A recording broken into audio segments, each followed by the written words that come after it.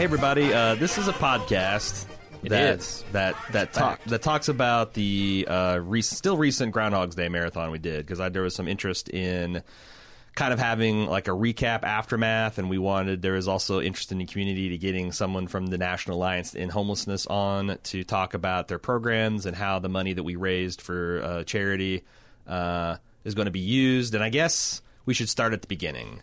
Because there's a lot of people, I'm sure, that's going to be hearing this, since we did this kind of on our off season when probably visits and people are paying attention or is at an all-time low. A lot, just the core nucleus of the Bald Move family was involved and probably actively knew about it. So let's talk about, for a long time, we've wanted to do some kind of 24-hour marathon stunt. And it's gone through several iterations. Like, at one point, I know we talked about doing some sort of video game and trying to get like a Guinness record. But then I don't know when it started becoming about Groundhog's Day on Groundhog's Day. Yeah, but it's tough to pinpoint. I don't know what it is. It's like this is more of a you thing, but like you really like things like that, like watching Okay. Groundhog's Day on Groundhog's Day. I like the absurdity of something so just over the top. Yeah, like I don't know if this will still happen, and cut this if you don't want it to get on the internet, but for a long time you planned, completely unironically, a John Van Damme Ham Slam film festival. Jean-Claude, yeah. Where it was The Van Damme Ham Slam. The Van Damme Ham Slam, where you were going to rent like Memorial Park in Indianapolis. I've looked into it. Yeah, get a bunch of barbecue joints to come out to like have pork. Try to get the man himself to MC the event and just do an outdoor film festival celebrating the life and times of John Van Damme. Right. Like you like shit like that. You like you are essentially exhibit that like, yo dog, I heard you like Groundhog's Day, so how about you watch Groundhog's Day on Groundhog's Day? Yeah. And we live watched the actual Groundhog's Day celebrations at Gobbler's Knob during this thing. So we had this idea that like we wanted to do it, and like we actually meant to do it last year, and we forgot. Like I remember the third, like when we came into the office and it was Groundhog's Day, we're like, fuck, weren't we supposed to? But we get so wrapped up in the first of the year doing The business Baldies planning, were the late last year, Baldies, and doing all this stuff that like. So this year and this is it's so fucking bald move because, Breaking Bad wasn't our first podcast because that was our most passionate thing. Like we had tried like to get a Mad Men podcast, we tried to get a Walking Dead podcast. It just so happens when everything lined up, we had our shit together. It was the 4th season of Breaking Bad, and there you go. So like this, just 2018 was the year that everything lined up. We remembered it, and we only remembered like a week or two before. So we decided to do it, and then it's like, well, if we're going to do it, maybe we should try to do something with it. Like we should try, like if we're going to be doing this much effort, we should either monetize it or, better yet, make an excuse to raise money for charity. And then what charity do we support? Because like, what is a quintessentially Bald Move charity? It's, you could probably come up with a lot of different things, but like there is like, what is the kind of thing? Like there's not a charity for out of work actors and writers and things like that. Like that would be something that everybody can get on board with. And we came up with this homeless idea because there was this like central plot of Bill Murray trying to help this old homeless guy out, who eventually he sees it as a Sisyphean task, and like the ball just rolls down the hill and he has to make peace with it. And simultaneously, like since I moved into Cincinnati, like there's like homeless people in my neighborhood that I have kind of like gotten to know on a first name basis, and I've done a lot of research about like how's the best way to help people who are experiencing the homelessness. And if you assuming you can't live 10,000 years and 1,000 lifetimes, right? And also like I think become a doctor. The movie the one of the points the movie makes is like you can't you can't volunteer for a soup kitchen for a day and solve. You can't like write a check for $50 to a food bank and solve it, because it's not just a one day's focus worth of issue. And it's not even just a one person's focus, right? No matter how many days, no matter how many tries he had and how many days he got, that one person couldn't do it alone. Right. So I started iterating, like, you know, what can we do? Can we raise money for like a food bank in Cincinnati? Well, I mean, number one, I don't know if that fits the theme of the movie and my personal views on how you effectively attack the problem. And also, you know, I'm sure people would have given to like a local organization, but, you know, Bald Move has got people from around the world, and we got a 24-hour marathon, a great chance to interact with people from all over the world. Maybe this should be something that's at least a national reach. So I started researching and going on to like CharityWatch.com. I don't know. There's a bunch of different sites that like index charities based on how efficiently they use their money, like what percentage of each dollar goes to the thing that they say they're trying to do, how much the executives get paid. And this National Alliance in Homelessness always was at the top of the several different sites lists. And I remembered them being cited in a John Oliver piece about homelessness about 2 years ago.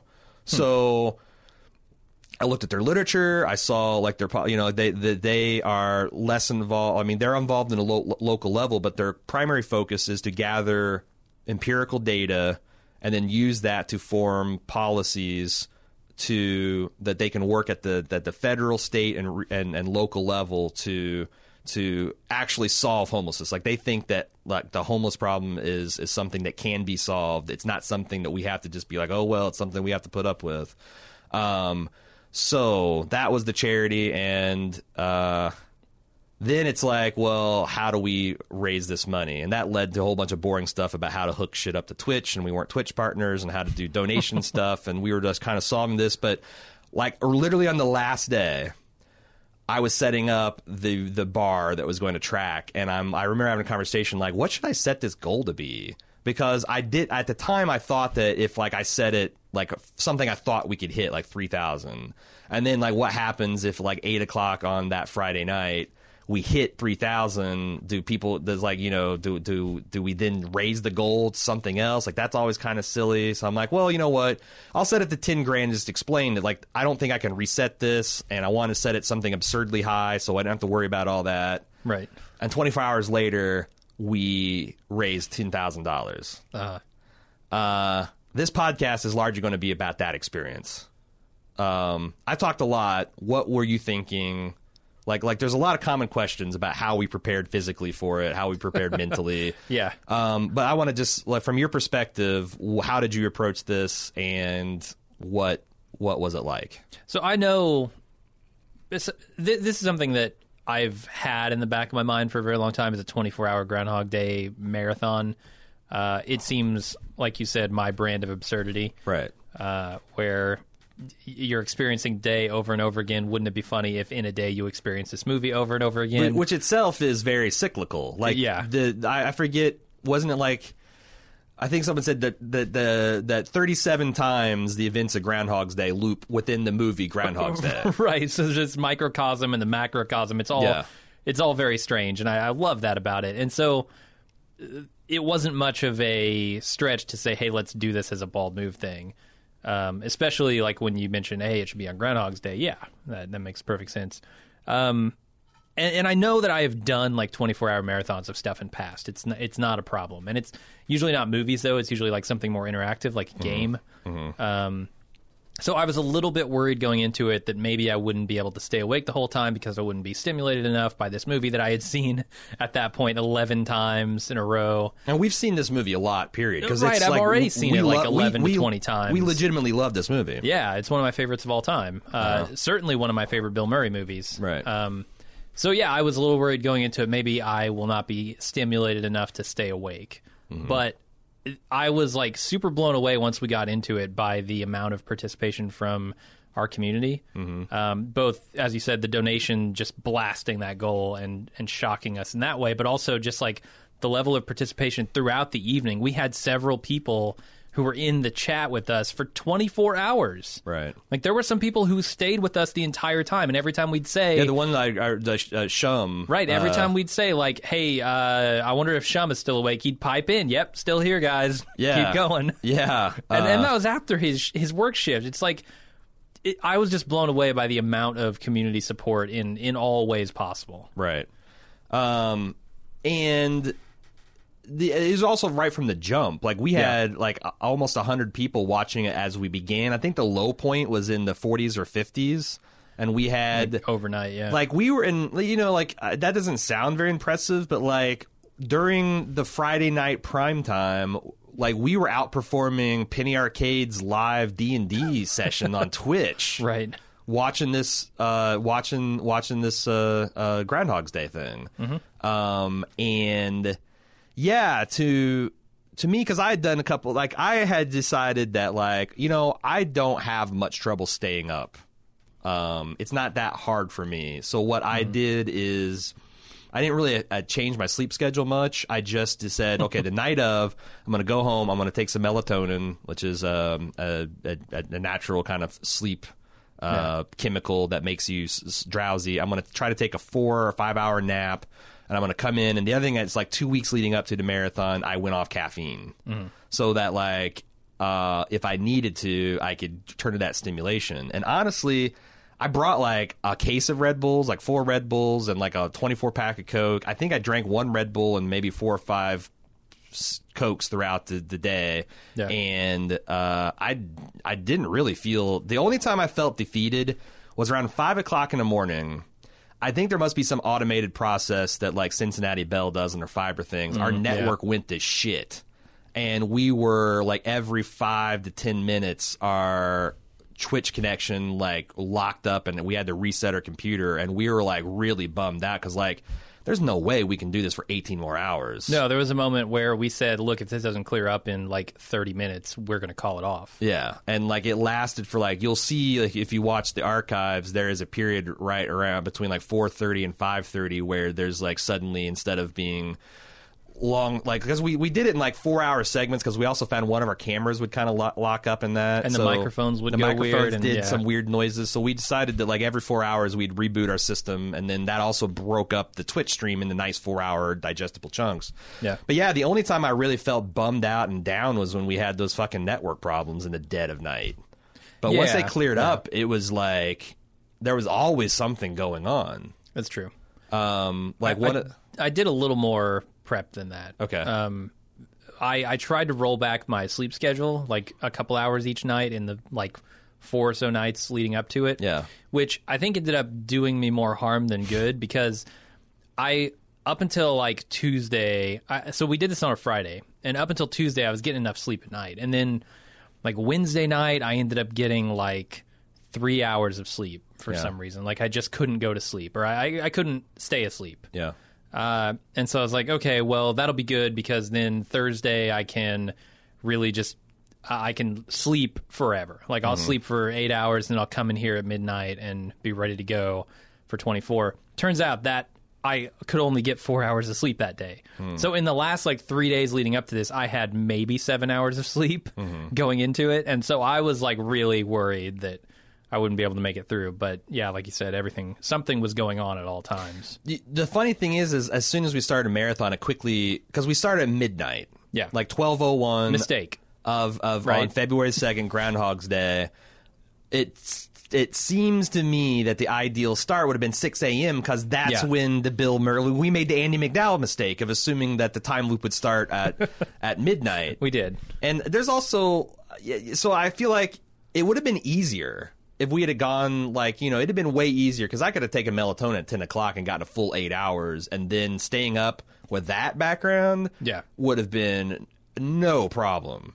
And like if that's our first kind of like major screw up that like if we had thought about it a little bit more, we probably would have. I'm actually surprised no one on the threads where we were announcing it was like, well, the time loop starts at 6 a.m. What the fuck? Yeah.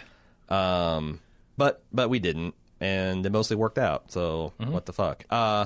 Lots of cool things happened. I will say that one of the more bizarre things was the onslaught of food. Yeah.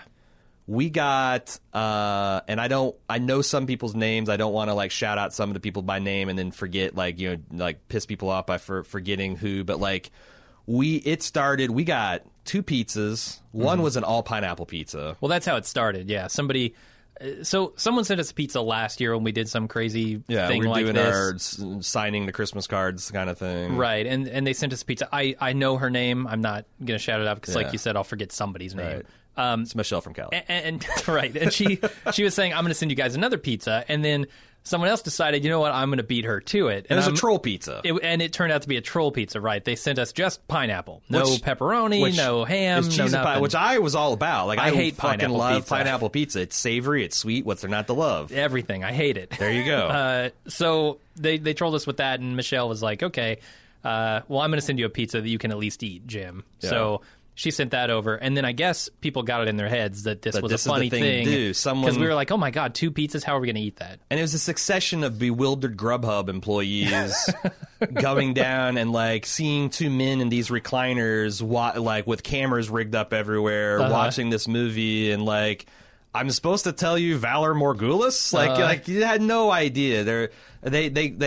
I'll try to list everything. We had an entire Crave case from 30 White Castles. From White Castles, 30 White Castles. Some of those White Castle cheeseburgers were jalapeno, which had some heat to them.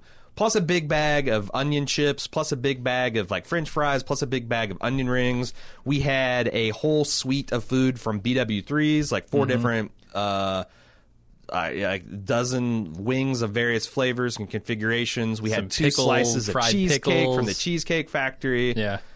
We had someone called up Mazunta's, which is like the best little local taco stand. It's like literally across the street from us, and ordered quesadillas and tacos and their chips and all that kind of stuff. What am I forgetting? I know I'm forgetting other food.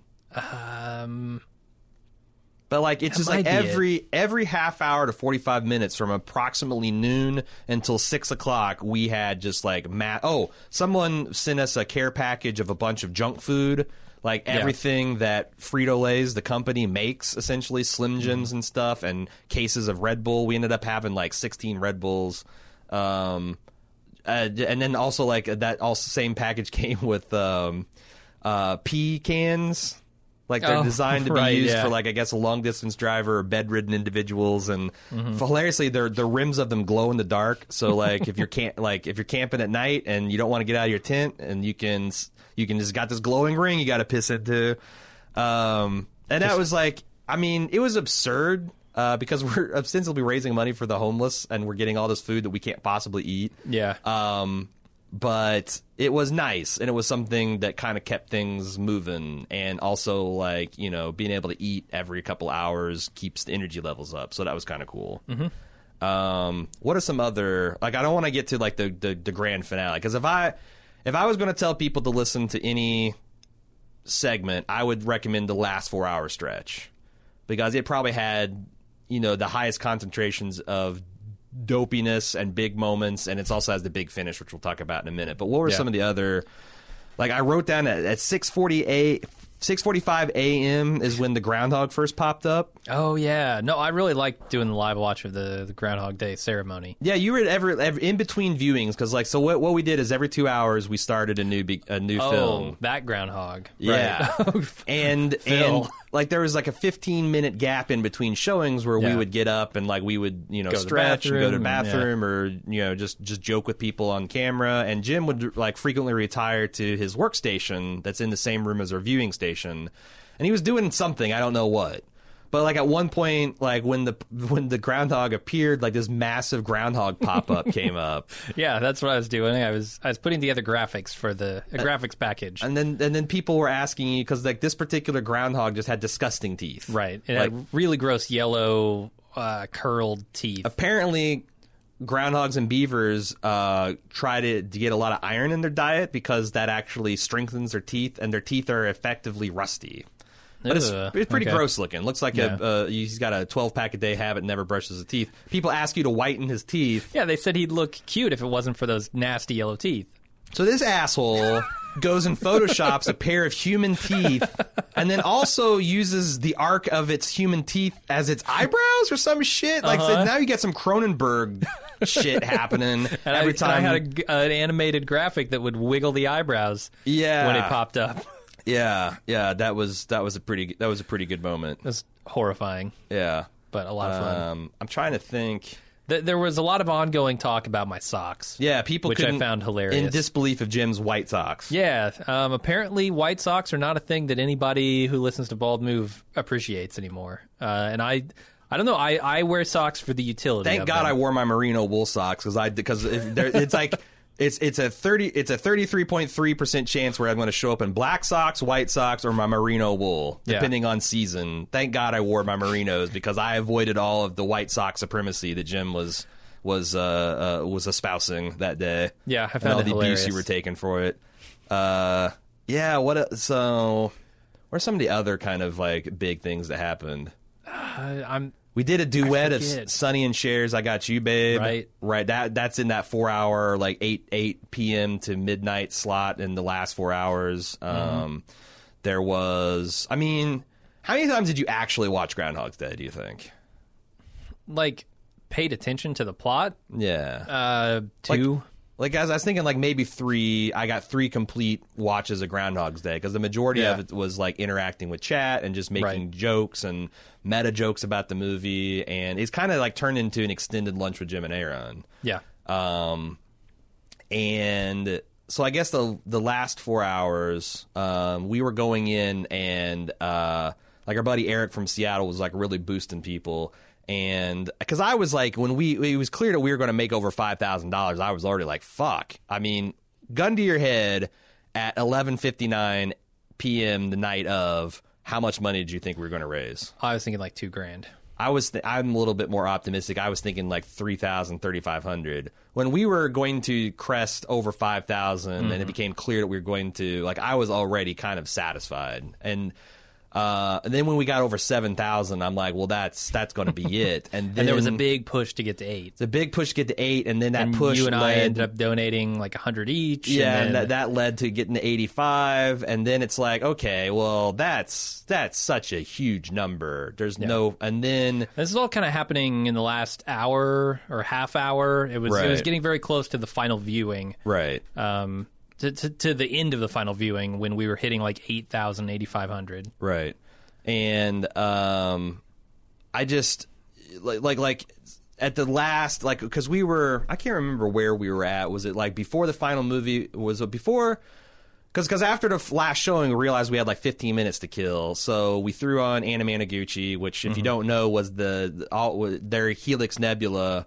What was that? Yeah, it was after the 12th showing, right? That's the 12th showing, so we're in celebration mode, and we put on Helix Nebula, which is the Anamanaguchi classic that used to be our theme music for our very first podcast, Blue Yonder, before we started television and movie podcasting, as kind of a nostalgic, and plus I just genuinely like that music. And I think my memory is during that time when we were kind of like just recapping things. Freddie C, who had already donated quite a bit of money at that point, came in and had donated an additional $1,500 to put us to 10,000 with the, because like you also you had a dedication, and the dedication was fuck it. And what was super funny is we were doing something else. We were talking about I don't know what, but we had taken our eyes off the chat. And like chat was going ballistic, and it became a joke. There was like several minutes between us, like Freddie dropping this on, and us becoming aware of it. And then it's like just fucking pandemonium. Like, we just smashed this bullshit goal that we invented like hours before we actually went live with the stupid thing.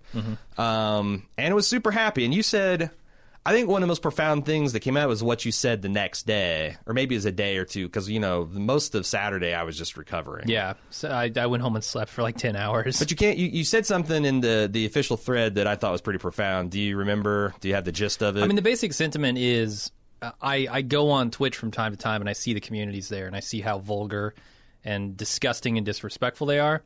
And not once during our entire 24-hour stream did I see that from our community. No. And it was just incredible. Didn't moderate a single person. It was nothing but positivity and support and good humor and positive words of encouragement and people being funny, and we had like people from all different countries. I mean, people and taking the piss on socks and stuff, but that's all in good fun, right? Right. Like you go in an average Twitch channel and like identify as a woman. Yeah. And we've got like it's a place where everyone kind of hang out and be cool with each other, and that is.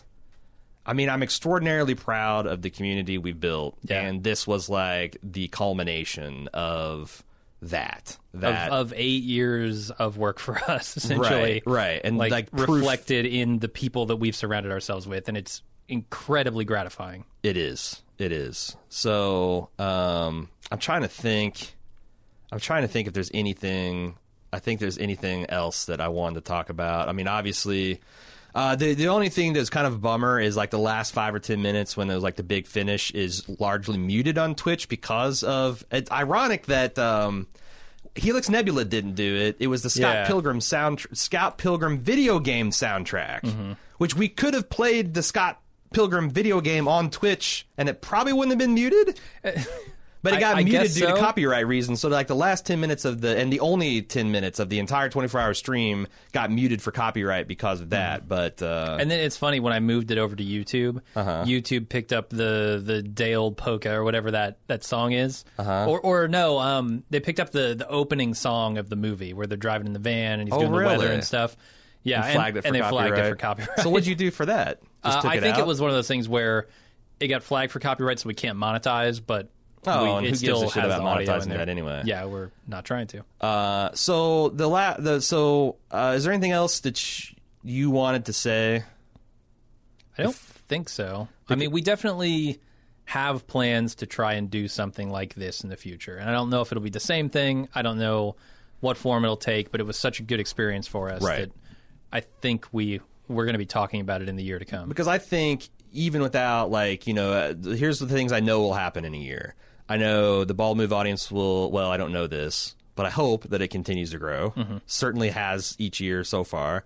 I hope that we can reach out to our sponsors and some of our vendors and get some like corporate backing behind this. Yeah. We have since made contact with the National Alliance in Homelessness. In fact, we're about to cut to an interview I did with Jasper Vaughn, who is one of their coordinators, where he's going to officially thank the community for all their support and talk about their mission and their specific programs and how they use the funds and some details about their organization and what they do. But I mean, it seems like Groundhog's Day. Like, I don't think we'll ever do a 24-hour Groundhog's Day marathon again. But Groundhog's Day is a pretty good time because it's right there after January. Like the holidays is a big rush.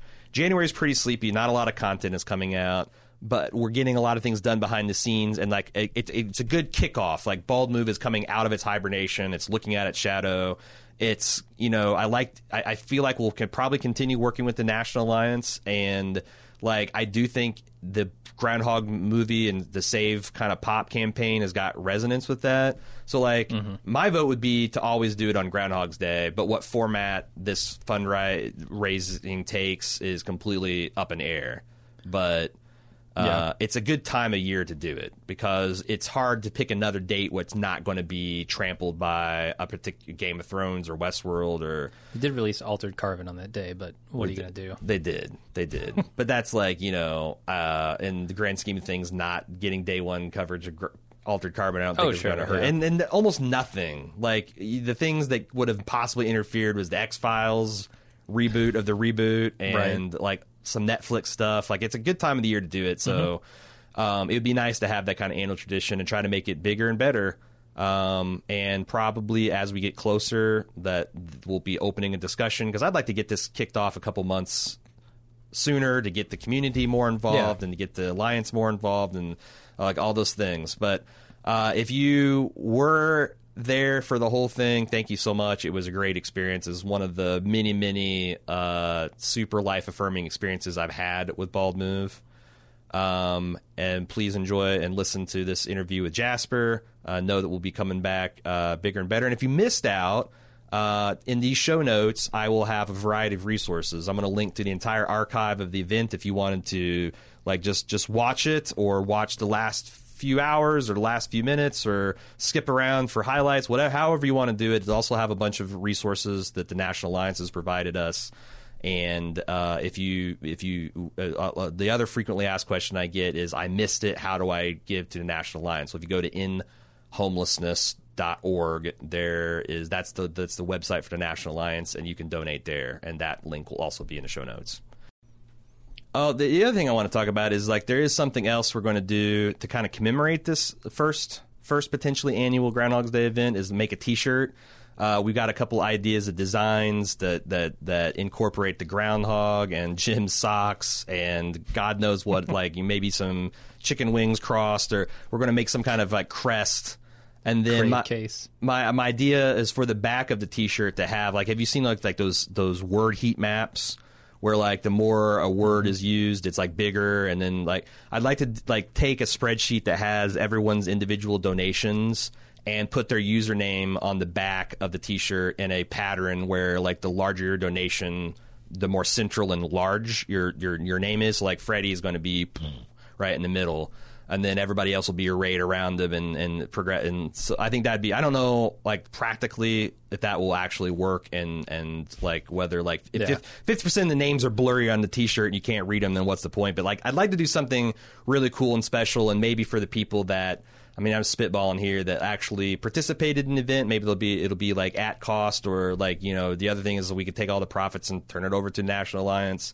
But be looking for in the next couple of weeks, we're actually commissioned the design. So if you want to commemorate or have something to look back on it fondly, or, you know, you think it's cool and you think the T-shirt's cool, be looking for that, and we'll be announcing when we're ready for that. We'll be announcing that on all the usual social media channels and all that stuff. So thanks, guys. And gals. It was a great experience. Can't wait to do something like this again, and I hope you find the following interview informative. Joining me now on the podcast is Jasper Vaughn. He's the development coordinator at the National Alliance to End Homelessness, which, you know, if you made it this far in the podcast, you know is the whole point of our Groundhog's Day experiment. Welcome to the podcast, Jasper.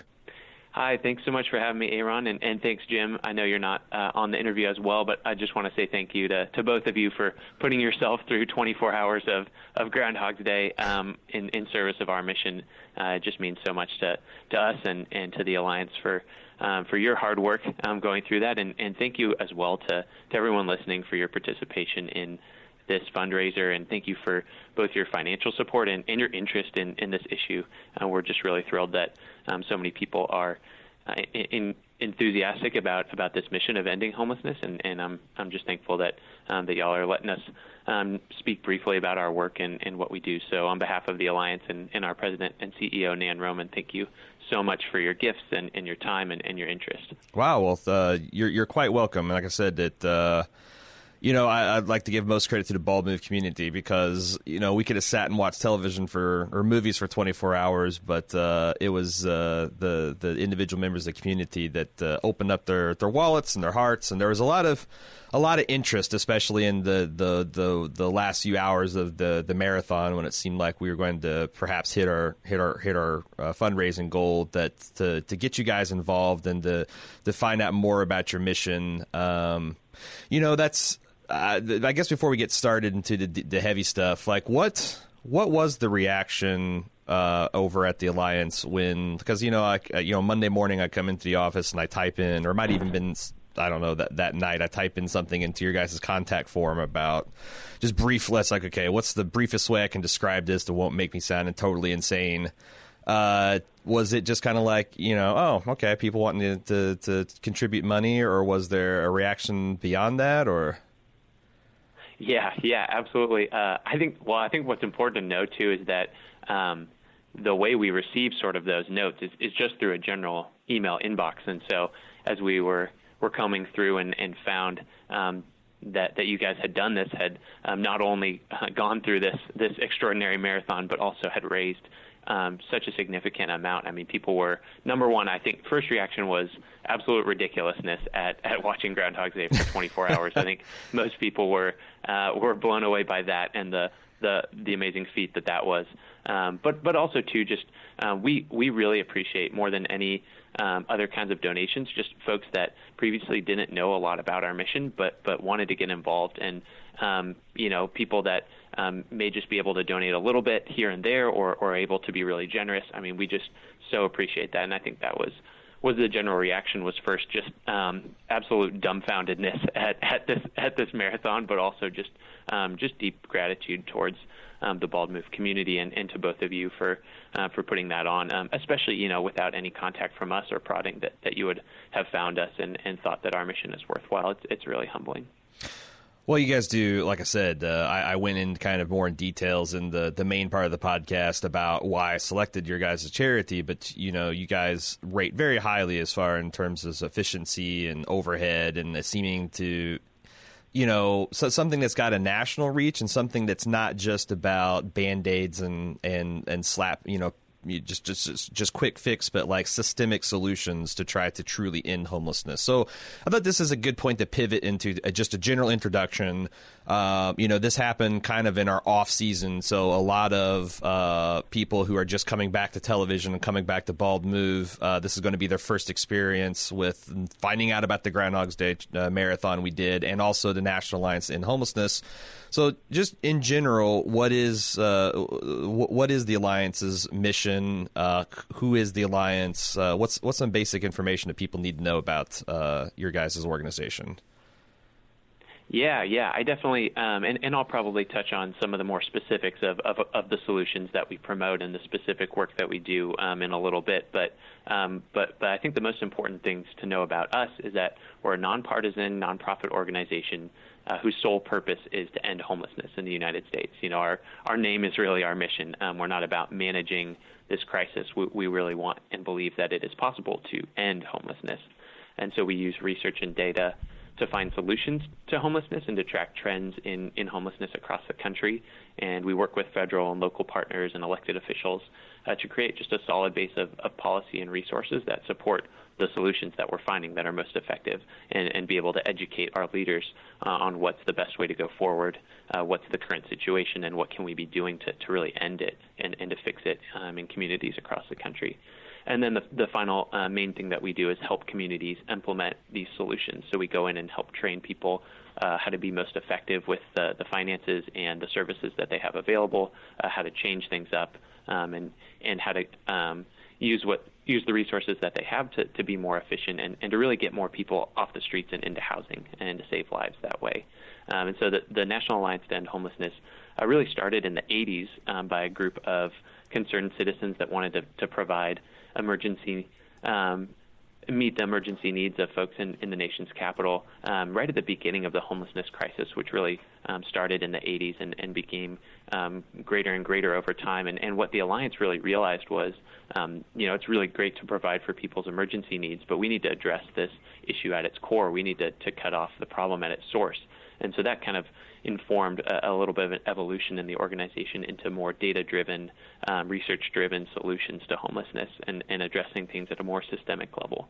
So you might note that we don't do direct service to folks experiencing homelessness, and we're really supportive of and partner with a lot of groups that do, but we really try and fight this problem and end homelessness from a more systemic standpoint, as you pointed out, Aaron. And so I'd be happy to speak more on those specifics in a little bit, but that's a basic overview of us. So we talk about the National Alliance to End Homelessness and your mission here, and it seems to me that maybe we need to talk about the problem, the quote-unquote problem of homelessness, and maybe who the homeless are, because I know I spent the vast majority of my life without actually interacting with anyone that I knew was homeless anyway, and it wasn't until recently, because I've always been more of a country mouse. I've lived into the city, into Cincinnati, and I've met people in my own neighborhood that are homeless. We've in our travels, because we've been to like Seattle, we've been to San Diego, we've been to Huntsville, Alabama, and it seems like everywhere we go, every city has their kind of unique little twist on the homeless and what they're trying to do, and like what the scope of the problem. It's something that seems to be getting like in the last decade, especially, something accelerating. And I was wondering if you could like maybe talk about who the homeless are, and let's help us get an arm around what the problem is now, and whether this is actually is like the in homelessness, is that a pipe dream? Is that like just is that just like a slogan, or is that something you guys realistically hope to achieve? Yeah, absolutely. Yeah, and I think you're right. I think most people, unless you're involved in the homelessness system, there's really no way to know who are these folks that are experiencing homelessness. How did they end up here? Where are they staying? Is it getting better or worse? I think those are all really great questions. And so there's a lot of ways to measure homelessness in the U.S., but the most common and I think the most appropriate single number kind of estimate that we have is called the point-in-time count, or the PIT count, which is a measure of, on a single night in the U.S., how many people are homeless. And so volunteers go out in their communities and count and interact with their neighbors, and we're able to get a pretty good estimate of how many people are homeless on a given night in the U.S. Now, is and that so this year for 26? My question before you now is that like in every city, or like how like do you like guys do like the top metro areas and extrapolate based on that? I was just wanting to, is there any information? Yeah, it's every community. The United States is divided up in terms of the homeless system, that is, into subdivisions called continuums of care. And so that's every metro area. Different portions of every state are divided into continuums of care. And so within each of those subdivisions, there are homeless services leaders. There are folks who oversee this count and are able to go into the community. And we really try and really are able to count every person in every community, and it takes a very concentrated effort, and it takes a long time to kind of get the data back from all of that, but we're able to get a pretty good estimate of the total homeless population on a given night, which for 2017 was 553,742 people, which was the point-in-time count. And then there are other measures, of course. There are some people that are accessing services throughout the year. There's other ways of measuring, how many people went into a shelter or came out over the course of a year. But we typically like to use that 553,000 number for 2017 at least as kind of the estimate of how many people are experiencing homelessness. And that includes 40,000 veterans, includes 40,000 unaccompanied children and young adults, which are just, in my opinion, it's just a travesty, and it's Wow. a moral crisis. That folks who are underage, who are unaccompanied, are experiencing homelessness, as well as folks who have served our country and are coming back and are really failed by our communities. So that's the problem that we seek to end and address at the Alliance, and that's the problem that it seems like the Bald Move community is really passionate about as well. And so I'd also, if it's okay, I'd also like to touch on a little bit of what's happening in terms of homelessness, because I know it's hard to know. Is it getting better? Is it getting worse? And so one of the important things to know is that we're in a better place than we were a few years ago in terms of homelessness. Really, the financial crisis of a few years ago really spurred on a housing crisis, which really spurred a market increase in homelessness across the country. And so 2017, we're in a better position than we were a few years ago, but it's still an unacceptable position to be in. I think that in 2017, this was the first increase in total homelessness in several years, and so we're kind of seeing a stalling, a plateauing of the progress that had been made. This year we saw an increase of under 1%, like 0.7% in total homelessness, which is a little concerning given that we had made such great progress the year before. And some of the reasons for that are the increasing affordable housing crisis, which we've seen especially in cities. Folks are not able to purchase homes. They're not able to pay their rent because housing is just more and more expensive. We also saw some different methodology in how homelessness was counted in some spots in the West Coast. And so that kind of, there's a little bit of wiggle room with the numbers, but really we did see a small increase. And then there's also a difference, too, between rural and urban homelessness. We've seen great progress in rural communities who are really tackling this problem, jumping in and are able to really see declining numbers year after year. But unfortunately, in some of the cities that are still working really hard to end homelessness, they're just finding that this affordable housing crisis is such an overwhelming problem that their homeless populations are growing and growing, and folks are coming in from other areas, especially on the West Coast. We see, and this is probably what you guys have seen in your travels. it's these encampments of folks who are living in cities like Seattle or Los Angeles, right, or San Diego. Just living in encampments that are very visible and are a very stark reminder of the scope of this problem. The last thing I think I'll mention too is that a lot of the homeless population is in shelters, so they're not unsheltered and out in the streets like those encampments that I spoke of. Mm-hmm. And that's about a little over 30% of folks who are experiencing homelessness are unsheltered or living on the street without a place to sleep. But folks who are in shelters, we do consider sheltered, but still homeless, as obviously they don't own a home, they don't have a place to pay rent, they can't afford anywhere to stay, and a shelter isn't a home. Sure. It's not a place to live, and so that they still count as part of the homeless population. But I think that's an important distinction as well. So we talked about, you guys have this goal, this reasonable goal to end homelessness. Yeah. And we talked about kind of in generalities. What attracted to me about your charity not only was your guys' reputation for responsible stewardship of the money that you receive, but also that you impressed me by having some clear, concrete solutions. The one that I kind of went down a rabbit hole in researching was your rapid rehousing policy or initiative. I'm not sure what the proper term of art there. Could you talk about, if not that, just some of your specific policy procedures that are, like you said, trying to attack this systemically at the heart rather than just to do triage? Yeah, and I think you really touched on this earlier, Aaron, is that I think a lot of people view homelessness as sort of this intractable problem, that it's always going to be there. Folks are always going to be on the street, and I think to some extent, there's always going to be difficulty in folks finding housing. But I think the lie that we sort of believe is that homelessness is something we have to live with in society. And at the Alliance, we really believe it's a solvable problem, and we have tangible solutions to fix it. And we don't just want to manage a problem that's costing lives, that's affecting people who really matter in society and are keeping them from being able to participate in society and have a dignified life. And I think a good example of that, a good example of the real feasibility of ending homelessness is that a few years ago there was a big push to end veterans' homelessness. Right. And we just saw with dedicated resources and strategies, we cut veterans' homelessness in half in the last 7 years, and it's been eliminated in more than 20 cities and even in several states. So going from, it's a little bit smaller scale, obviously I talked about in the tens of thousands versus the hundreds of thousands, but I think that was a really encouraging sign for all of us involved in this work that, in a few years we can cut this number in half. We can eliminate veterans homelessness in numbers of cities and states.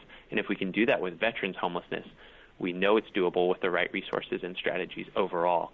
And I think what it means to end homelessness is not that no one will ever, lose out on their housing, but what it means is that anytime someone loses housing or becomes housing unstable or insecure, they have a place to go. There's a net and a process through which to bounce them right back into housing immediately from their unstable situation. No, and I imagine a big consideration there is, it's great to have services and support, but like I imagine when you find yourself if I put my empathy hat on, you find yourself out of your home, that implies that you don't really have an address, that you might have trouble with having an internet connection or a phone connection. Like it seems like finding those resources to make use of them would be just yet another thing you have to worry about when you're out on the streets. So like making those easy and readily available, like that's a service all to itself, right?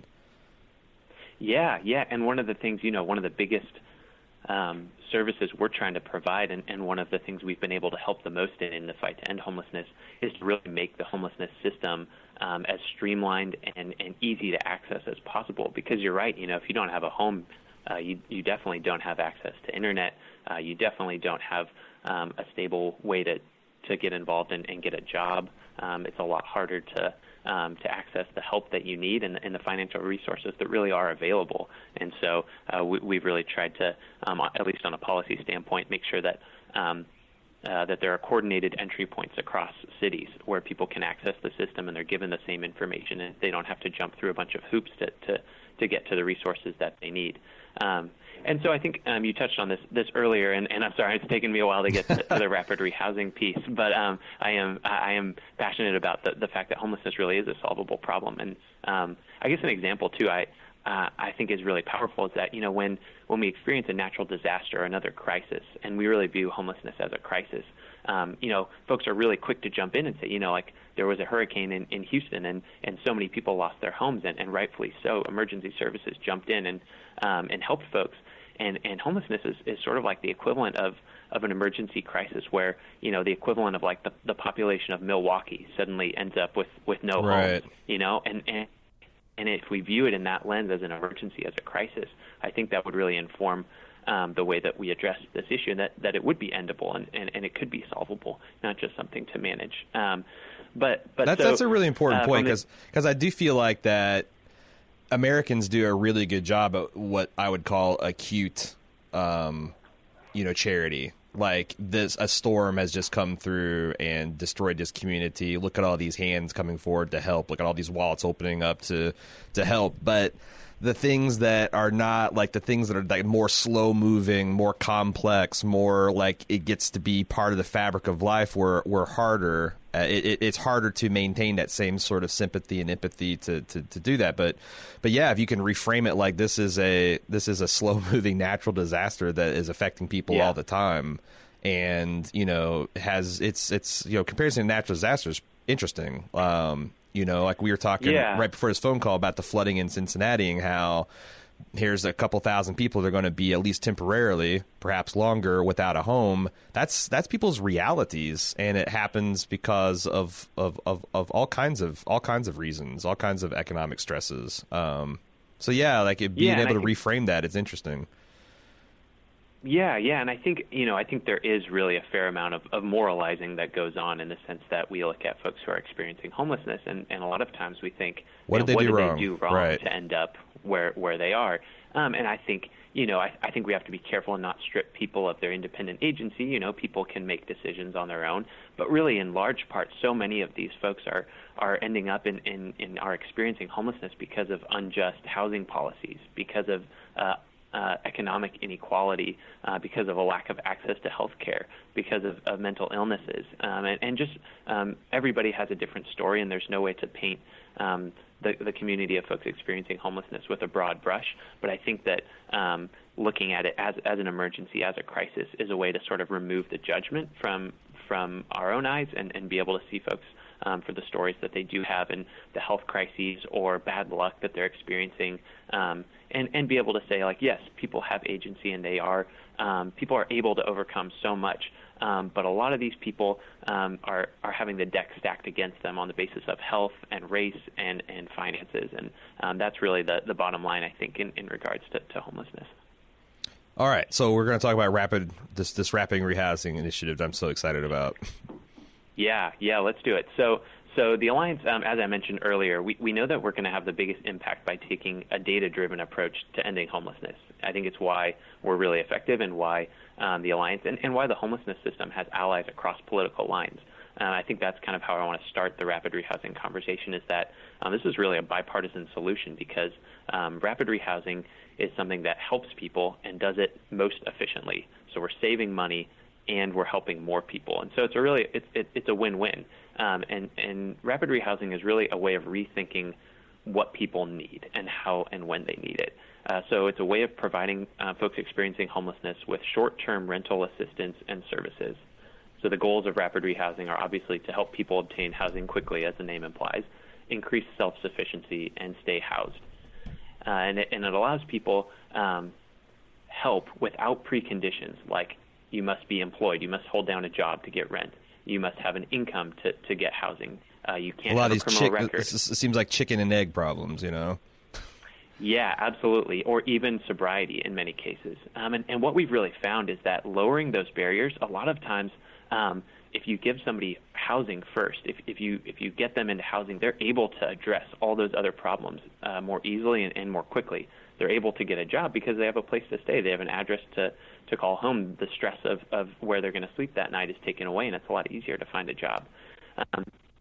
And so a good case study for for this is Richmond, Virginia. We have a partner organization there called St. Joseph's Villa, who provides housing for folks in Richmond. And they noticed a few years ago they weren't having an impact through what's called transitional housing, where I think this is what a lot of us have misconceptions about. We'd think, somebody who's coming off the streets or needs help finding housing, they're going to need a lot of help and a lot of services to sort of walk through, how to be a homeowner, how to live in housing again. They're going to need a ton of help, and they're going to need some time, like to transition with other people in their situation in a house together, and that's called transitional housing. And the reality is, transitional housing, we found, and the research backs up, is just not as effective.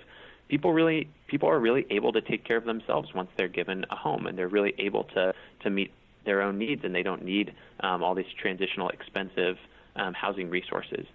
So this organization in Richmond noticed that, and they switched over to rapid rehousing a few years ago.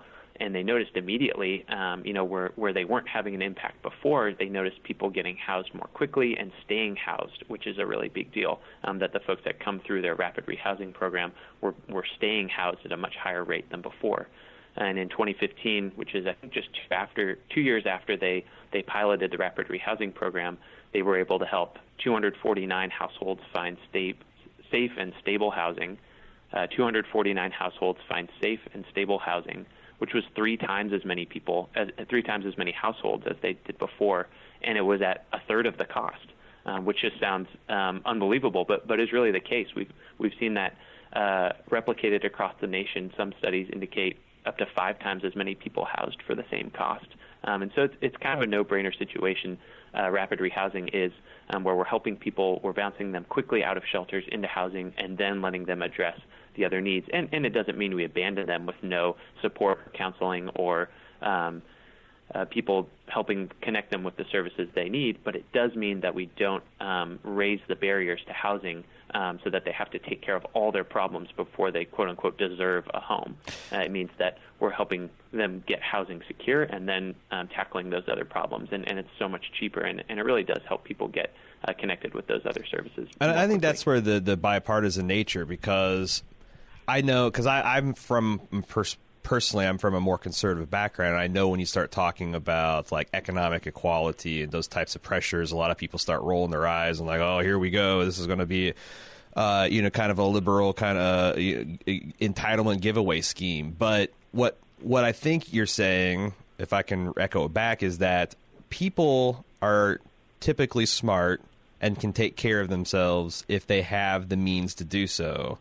So by eliminating all these presumptions of you're going to misallocate these resources we're giving to you, and we need to go through all these checks to make sure that's not going to happen, and we put all these barriers up to people getting it to make sure only the people that really, really, really, really need it and are going to be sober and responsible, you're actually putting up so many barriers that A, it's expensive, and B, a lot of people through illegitimate are kind of weeded out of that help. Whereas if you just like presume you're an adult, you know how to take care of yourself, here are the things that you need to do that, it's actually cheaper, and you can help more people with less money.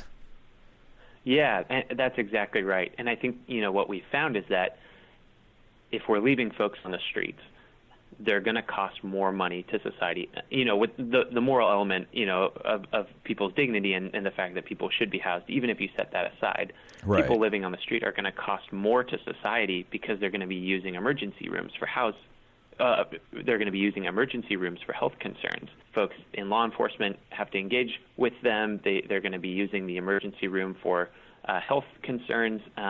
And those are all, important things for their survival, but that's going to cost society so much more money than if those people were simply housed and were able to be connected with the right resources. And so the research just really backs that up in terms of, from a financial standpoint, that it's really more efficient, and as I said, to 5 times as efficient for folks to just be housed first and then be connected to the things that they need. And I think, like you mentioned too, there's a sense that there's a common sense element of let's let people be adults. Let's let them take care of the things that they need to take care of without putting so many preconditions on them that it's impossible to get by. I think we've heard stories, of shelters that if you wear a hat into the shelter, you're not allowed to stay anymore, and things like that.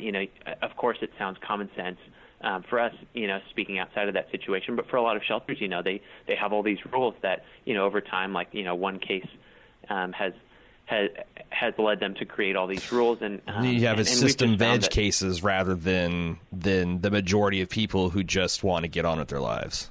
And you're managing all these edge cases and all these extreme rules rather than the vast majority of people walking through the doors that just need a hand up and want to get on their life and contribute and continue contributing to society. Yeah, and I think that's really the key ingredient, is that these services aren't being provided to folks that are independent from society and that just move on. These are people that really deserve the chance to be a part of society, that deserve to contribute to the economy once they have a job, that deserve to contribute to society through volunteering and being a part of a community that they've been on the outskirts of for a long time, often years and years. And so, I think that the takeaway from all those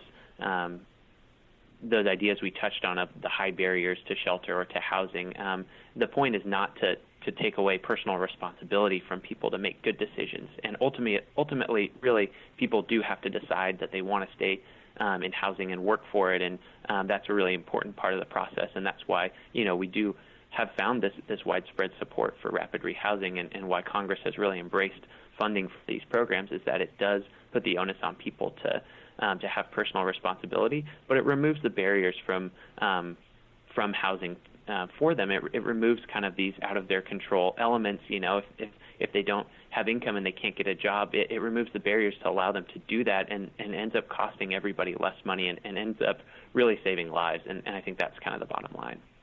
Well, I appreciate that national and kind of like systemic approach, but I know that one of the reasons I selected a homeless charity is because I've seen personally, a man that is in our neighborhood, and he's trying to do odd jobs, and he's trying to find temporary places to stay, and I've often wondered, because sometimes I give him money, sometimes I've given him food, sometimes I just sit on my porch and talk to him for a bit.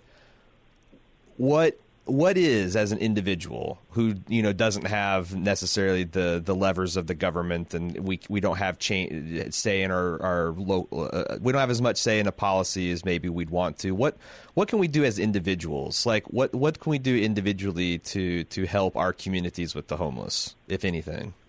Yeah. So I think this is really two questions. I think the first is sort of, how do I engage in my community or more broadly to end homelessness?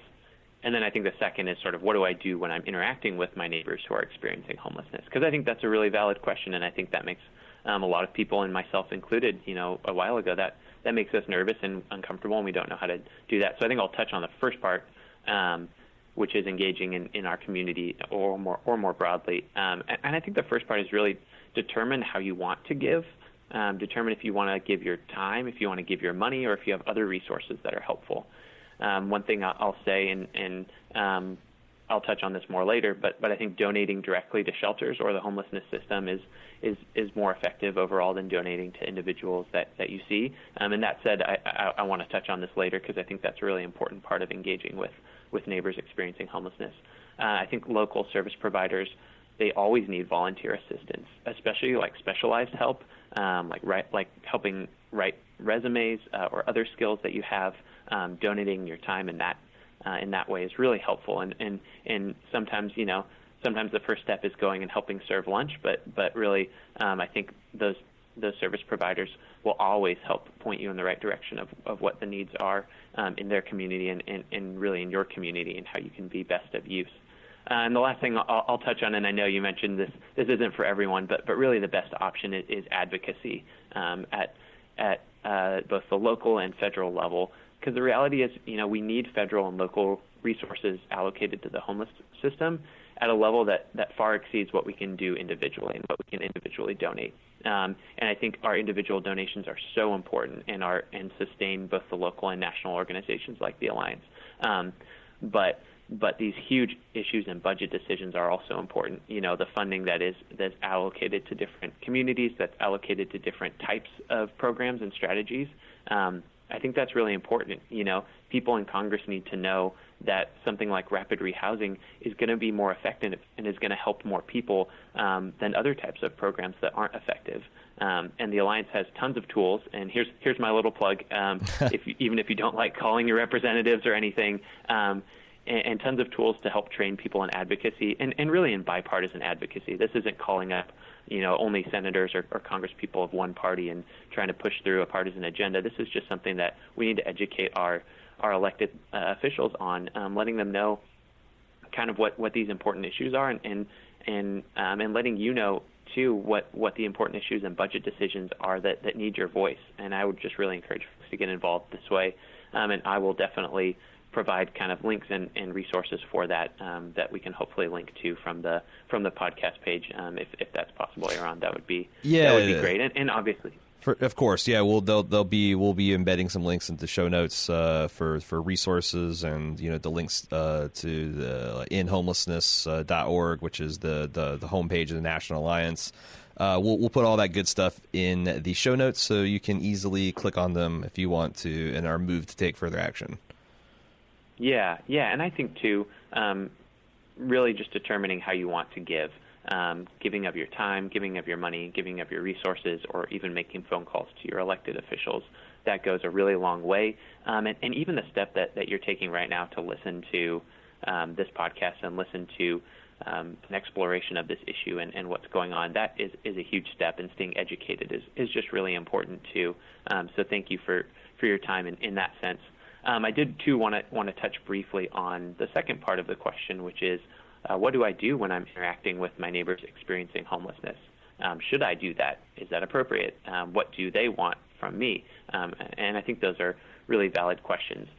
The number one thing I would say is yes, interacting with folks and engaging with folks is really important. If you were in a situation where you, for whatever reason, lost out on your housing and you ended up on the street, you wouldn't want to be ostracized and treated as if you weren't there. And so I think it's really important for us to acknowledge folks that are on the street or in our communities that are experiencing homelessness, to engage with them in conversation, to bring them food, or even to donate money, which is a really personal decision. And I think the line that we sort of take at the Alliance is, of course, yes, it is more effective to donate at a systems level for the resources that we have, but interacting with someone and giving money to them is a really personal decision, and we definitely don't want to say that you can't do that it's not a good idea.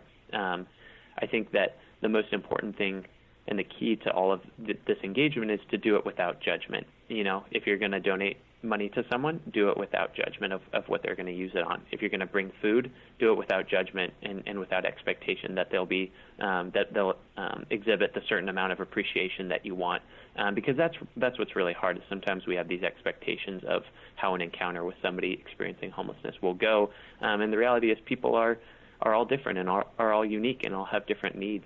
But the important thing, I think, is to engage with folks in a way that is going to serve them. Engaging them in conversation is great, but if you can engage with them and provide some of their physical needs, that's also really good. Something that a lot of folks in the homelessness system do is carry cards around with shelter and services information in your local area. So take the time to do research on that and be able to pass that out. If you're not comfortable giving money, or if that's not the way you want to give, or if you're not super comfortable engaging in a long conversation with somebody, you can provide a really tangible service by having the information where they can get those needs fixed, just in a card form, in a small business card. By taking the time to do that research, you can really help a lot of people. And the last thing, you could volunteer for the point-in-time count that I mentioned earlier, going out into your community and really getting to know who's living there and what are their needs and why are they there. That's really important as well. We also have a webinar available at the Alliance that kind of delves into more detail on answering some of these questions that I helped to run with a local service provider who does a lot of outreach work with folks experiencing homelessness in D.C. And so I'll make sure that that's available as well, that kind of talks about what outreach is, what does that look like, and then how can sort of everyday people like us go out and and be a positive force in people's lives that we encounter. Well, thanks for that information. That's something that I've been personally curious about, and I know a lot of people expressed as well. So I want to kind of talk about the future, because I know a lot of people, a lot of Bald Move fans were wondering, what's next. Because this is the first year we did something like this, and I'm comfortable with saying that we will be back next Groundhog's Day with something. Hopefully even bigger and better. I'm not going to say it's going to be another 24-hour marathon of Groundhog's Day, because I know that I speak for probably Jim that I'm kind of good on seeing Groundhog's Day for a couple of years. I feel like I myself lived through Bill Murray's experience there. But we do want to build something, because it just feels like Groundhog's Day, first of all, like now we've got a precedent for it, but it's a great time where it's like we're coming back from a hiatus and we're getting ready for a year, and we can get something, people excited about something. And if we can help out a great charity like yourself, and we want to get like our sponsors involved. We want to get some of our vendors involved. I'd like to get you guys more involved. I mean, I feel like it'd be a failure if next year you get another Monday morning email that says, "Hey, we did another crazy thing," and you didn't know about it. So, hopefully we can work. We can work together on that stuff too. Yeah, thank you so much. No, that sounds like an incredible plan going forward, and I know that we will be so thankful for whatever crazy scheme we come up with together, and I know that the Bald Move community will be so supportive of that, and I cannot tell you how much that means to us at the Alliance, that people outside of the small communities that we run in are acknowledging and are seeing the mission that we have, and are thrilled to participate in that with us, and that just means so much that you guys are passionate about ending homelessness, about saving lives, and about doing that in, as I mentioned, in an effective way, and in using our resources well and smart. And so, we would love to be back next year in some capacity. I'm thankful that you will not be probably watching more Groundhog's Day, because that sounded horrific. But we would love to jump in, and I think from our end, part of the this kind of February season, it's tough because around the end of the year and the holidays, people are really generous and they give, and their compassion is sort of at a year-end high. Right. And what's just so important is that after that season and the next month, that compassion and that interest and that drive is still sustained. And so I think it's really important, and I think you've touched on just a really good time of year to help build momentum, both financially, but also just in helping people be engaged in it and learning about the issue as we move out of the holiday season into the rest of the year. So I think that's a great fit, and we are so thankful and excited to participate to whatever extent that you would have us. Well, thanks again for making yourself available and for giving us all this great information, and for working hard to help solve permanently or on an ongoing basis, rather, one of the biggest social issues of our time. And again, if you want to look at any more of this information or some of the webinars or information that Jasper's mentioned, I will put those in the show notes. And if you are a Bald Move fan who missed out on all the Groundhog Day hoopla and want to know, because I've had this question a lot, where we missed out on the drive, but where can we give? endhomelessness.org has a link where you can actually give directly. And again, we'll be back next year. And I'll mention too on our website, which is endhomelessness.org.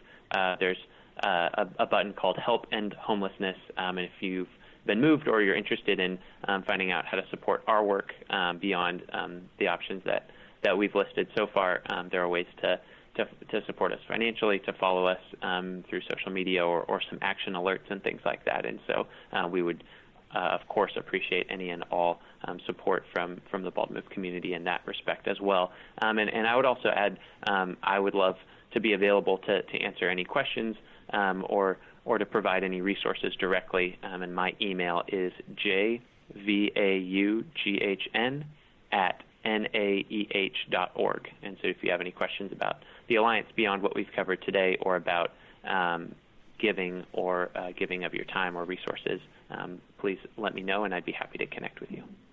Well, again, thanks, Jasper. We're so appreciative of you making the time, and I can't wait to talk to you again in the future.